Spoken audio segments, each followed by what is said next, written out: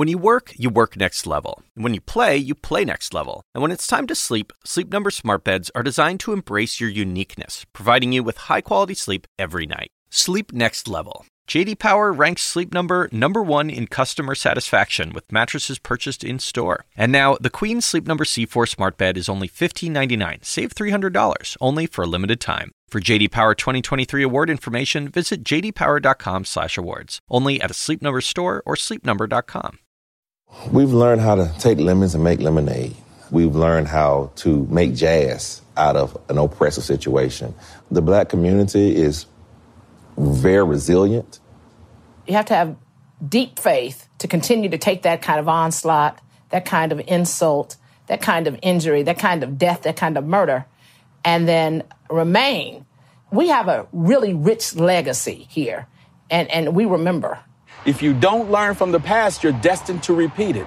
Have we followed history well enough to know that this is an opportunity for us to really rebirth ourselves? Will we do it in this moment?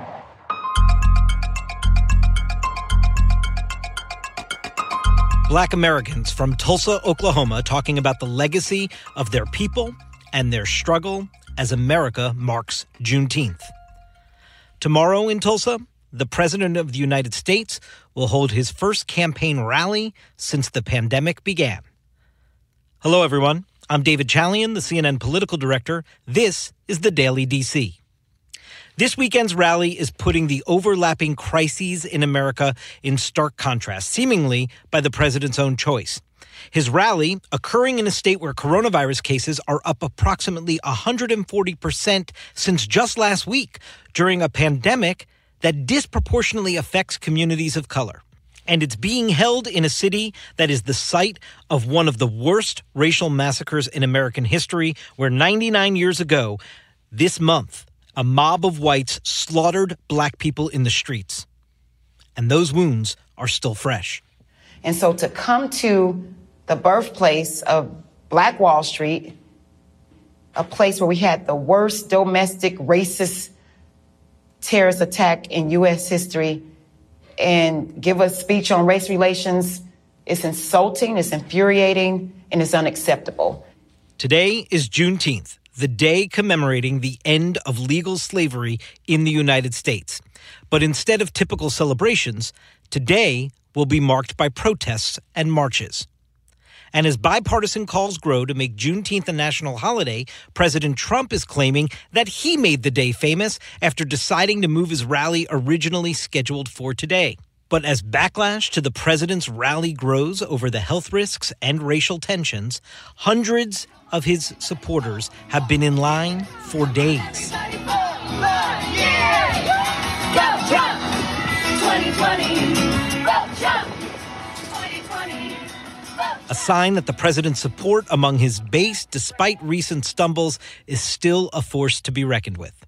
So, joining me now to discuss more on Juneteenth and President Trump's upcoming campaign rally in Tulsa is CNN political correspondent Abby Phillip. Abby, thank you so much for being here. Really appreciate it. It's so great to join you. Thanks, David. So you've been in Tulsa actually all week in the lead up to the president's first campaign rally in some 3 months. We'll get to that all in a moment. I do want to just talk to you for a second about what you're seeing today in Tulsa on Juneteenth. Are there celebrations there, and are the celebrations somewhat different this year than you've learned from locals there as they've been in years past? Yeah, it's been interesting. I have been here for 7 straight days, which is actually extraordinary for a reporting trip. But this community basically went from canceling their annual Juneteenth celebration to hastily resuming it as a Juneteenth event and an sort of anti-Trump counter-protest event. And it has become really kind of a huge thing. We talked to some people who came in from Los Angeles. People are coming from all over the country to join in with Tulsans for this moment. And this morning, as we were coming in very, very early to do our live shots, there were members of the community activists who painted a giant yellow Black Lives Matter mural on the street leading into the area that is known as Black Wall Street in the Greenwood district. And our listeners will probably recognize, that's the same kind of mural that's all over the country. Started out in Washington, D.C., in Lafayette Park, right in front of the White House. And now there's one here in Tulsa. So they're preparing for, one of the organizers just told me it could be about 10,000 people who come out. They've got music, they've got speakers, Al Sharpton, they've got face painting for kids. It's a whole atmosphere. And they did this in about a week and a half, trying to create some kind of event to counteract what the president is doing. Wow. And think about what you're describing. It just gave me chills, actually, about sort of the century span from this horrific massacre of Black people in Tulsa to a Black Lives Matter mural. Have you gotten any reaction there given everything you've just said about how much they hastily put back together after canceling their celebration? It may have been, I don't know, surprise to many to find out that the president thinks he's the one that made Juneteenth famous? Yeah, I talked to a couple of people about that this morning, and people are just completely incredulous about this. I mean, one thing to keep in mind, Juneteenth in Tulsa is actually a particularly important holiday. I mean, Oklahoma is very close in proximity to Texas. Juneteenth is a holiday that marks when many slaves in Texas learned that they were free. So you have people here, Black folks here, who have ties to the origins of that holiday in a way that is unique in this country. So they really do have and have had for many years Juneteenth celebrations here. So people are just like insult on top of injury. They feel like the president is provoking them, and they are not entertained by it in any way, shape, or form. I think the people who are here, who are from Tulsa, whose roots go back to the city, they have such a proud history, a sad history, but a proud history. And I think that's what's prompted such a organized response to the president, that people feel like they can't let this moment pass by without being marked by how they feel about it. It's also kind of amazing, Abby, just to listen to you describe the sort of celebratory aspect to the day, given the moment that we're in. Obviously, Black Americans being disproportionately adversely affected by COVID, the economic collapse that has come in the aftermath of the virus, also having a significant impact on the African American community. Obviously, this moment of protest against police brutality that we are seeing across the country. To have sort of a moment of celebration amidst all of that, it's just fascinating to hear you describe that. You just mentioned some of the sad history, but proud history. I know you're in the Greenwood district right now. Can you walk our listeners through a little bit? I know you've been reporting this week on exactly what that history is. Yeah. Well, Greenwood is a part of Tulsa that 100 years ago, in a segregated city, was a place where Black people came for opportunity. It was a time of an oil boom. And even at that time, Black people in this part of the country were able to become entrepreneurs. They were doctors. They could get a good education. The descendants that I spoke to over the course of this week talked about how their ancestors came to Tulsa because Tulsa was known as a place where you could be Black and get a really great education. There was a hospital here. There was the largest Black-owned hotel here in Tulsa. So it was a booming place. It was characterized by what people call Black excellence. And it was also a source of a lot of envy in the neighboring white community just across the train tracks from where Greenwood was. So that's the environment that precipitated this horrible massacre that occurred on June 1st, 1921, in which an allegation of sexual assault of a white woman by a Black man pitted these two parts of Tulsa against each other, and white Tulsans invaded, essentially, the Black part of Tulsa, Greenwood, and destroyed it. And in one day, in 24 hours, it was burned to the ground.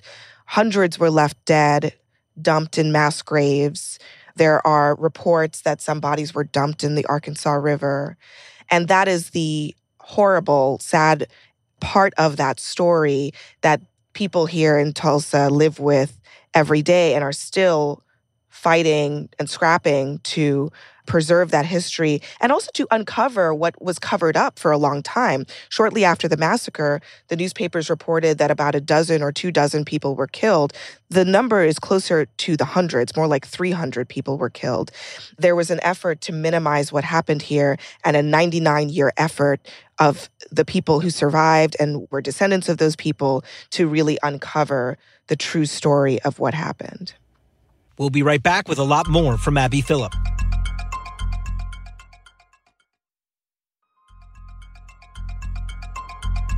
We're back with CNN political correspondent Abby Phillip. While this is a unique set of circumstances you just described and pretty horrific part of American history, but like in so many American communities across the country, the racism at the core of what you're describing is still something that we're contending with, obviously. You don't have to go back to 1921. As recently as 2016, a black man named Terrence Crutcher was killed by police during an episode on a roadway.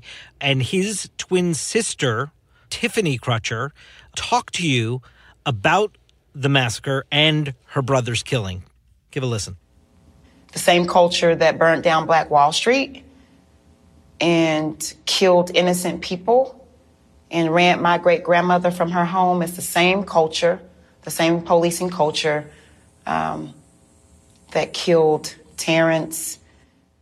I mean, Abby, these two events are totally connected, clearly for her. And I'm wondering, is that a sentiment you have found often in your conversations in Tulsa about a real connection to that moment in history and to what many in the Black community there are feeling right now about their experience? Yeah, it is a sentiment that's shared by many people here. Part of it has to do with the way in which the Black community here feels over-policed. That's probably the simplest way to put it, that they're viewed differently from other segments of the population, that their mere presence is viewed as a threat, that their mere existence is viewed as a threat. That's a sentiment that I hear a lot. And you see it in big ways, like in what happened to Tiffany Crutcher's brother. He was shot in an interaction with police. He was unarmed. The officer said that she believed that he was reaching for something, a weapon perhaps, and she felt threatened. But then there was a smaller incident, two teenage boys just walking down the street in a neighborhood, and they were stopped and questioned and then arrested for jaywalking in a neighborhood where there was no sidewalk. That's the kind of incidents like that happen repeatedly. Black people in this community feel like they don't get the benefit of the doubt, that if they're walking down the sidewalk, that they can simply do that without being accused of being participants in a crime or participants in a gang. And I think those are the kinds of things that have made the policing relationship here in Tulsa really tense, but really all over the country. It's the same kind of pattern. It's the same kind of feeling that their humanity is not being respected. Let's talk briefly about the president's rally coming up tomorrow there. This is what he tweeted this morning. Quote, any protesters, anarchists, agitators, looters, or lowlifes who are going to Oklahoma, please understand you will not be treated like you have been in New York, Seattle, or Minneapolis. It will be a much different scene. What did you make of that tweet from the president? Well, it is fuel on the fire. David, as you know, this is a president who actually seems to enjoy turning the temperature up on moments like this. And it is already a tense, uncertain time here. That tweet makes it even more so because it seems to be a threat, not just to people who are maybe perpetrating violence, but also he included protesters in that, which was notable.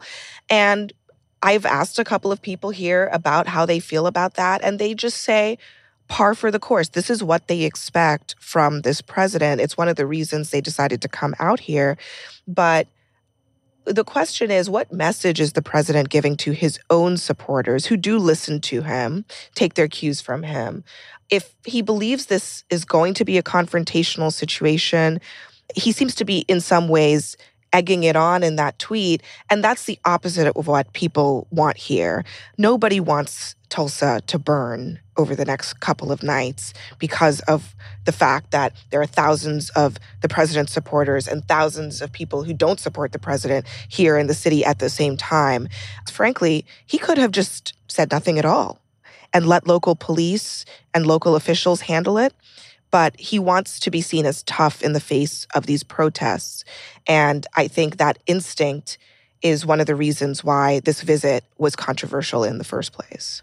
Well, you just said the word controversial. I mean, he thrives on that. And a city fraught with tension, as you're describing it, he thinks it's that kind of environment that he thrives in politically. Obviously, Abby, there are also huge health risks associated with the rally. I mean, Oklahoma had its largest single day increase in coronavirus cases yesterday. I'm just wondering, are you talking to folks that are concerned about that in any way? And do you believe that there's any way that this rally may actually get postponed because of those health concerns? Well, people are absolutely concerned about it. There is no question. Local officials are clear-eyed that they're going to have to deal with the fallout from all of these activities, not just the president's rally, although they are most concerned about that because it's an indoor event. But again, thousands of people are converging on this city. Juneteenth had been canceled because of the coronavirus. Now they're having it, but organizers are making sure people have masks. People are being asked to wear them. You know, I even was talking to someone about the degree to which they can disperse people so that they're a little bit more distant from each other. Those are the considerations that I'm seeing over on this side of town. Over at the BOK Center, there is no talk about masks among the people who are sitting outside waiting to get into the arena. They're going to get masks as they go in, but they're not going to be forced to wear them. And there are some efforts underway to force the Trump campaign to enforce some of these health measures, maybe encouraging or mandating that their rally goers wear masks. But the campaign is so unlikely to do that because the president has made mask wearing a political statement. He has made fun of Joe Biden for wearing a mask. I don't see how the president suddenly is going to turn around and say, all of my supporters need to wear masks in this arena, because he has made a clear statement that he thinks wearing a mask is a weakness. And I think his followers are going to follow suit. And this is going to be potentially not just a problem for Tulsa, but people are coming from all over the country, mind you, to come to this rally. They're going to be going home to their home states, potentially putting their families, their communities at risk as well. Abby, you are just in the middle of what I think is, probably one of the most consequential weeks of the year that we're experiencing. What an amazing reporting opportunity. And thank you for the tremendous work you've been doing out there. Appreciate you spending some time with us. Thank you so much for having me on. I appreciate it. And a special thanks to our listeners as well. Starting next week, the show is going to be a little different. If you're a longtime listener, you'll remember when this show used to just be me and a microphone. And for the next 2 weeks, it's going to sound like that again. But don't worry, I will still be giving you the top political headlines and analysis you need to know every day. So why is it going to sound a little different? Because the production team is stepping away to work on a new project that we're excited for you to hear soon. So stay tuned.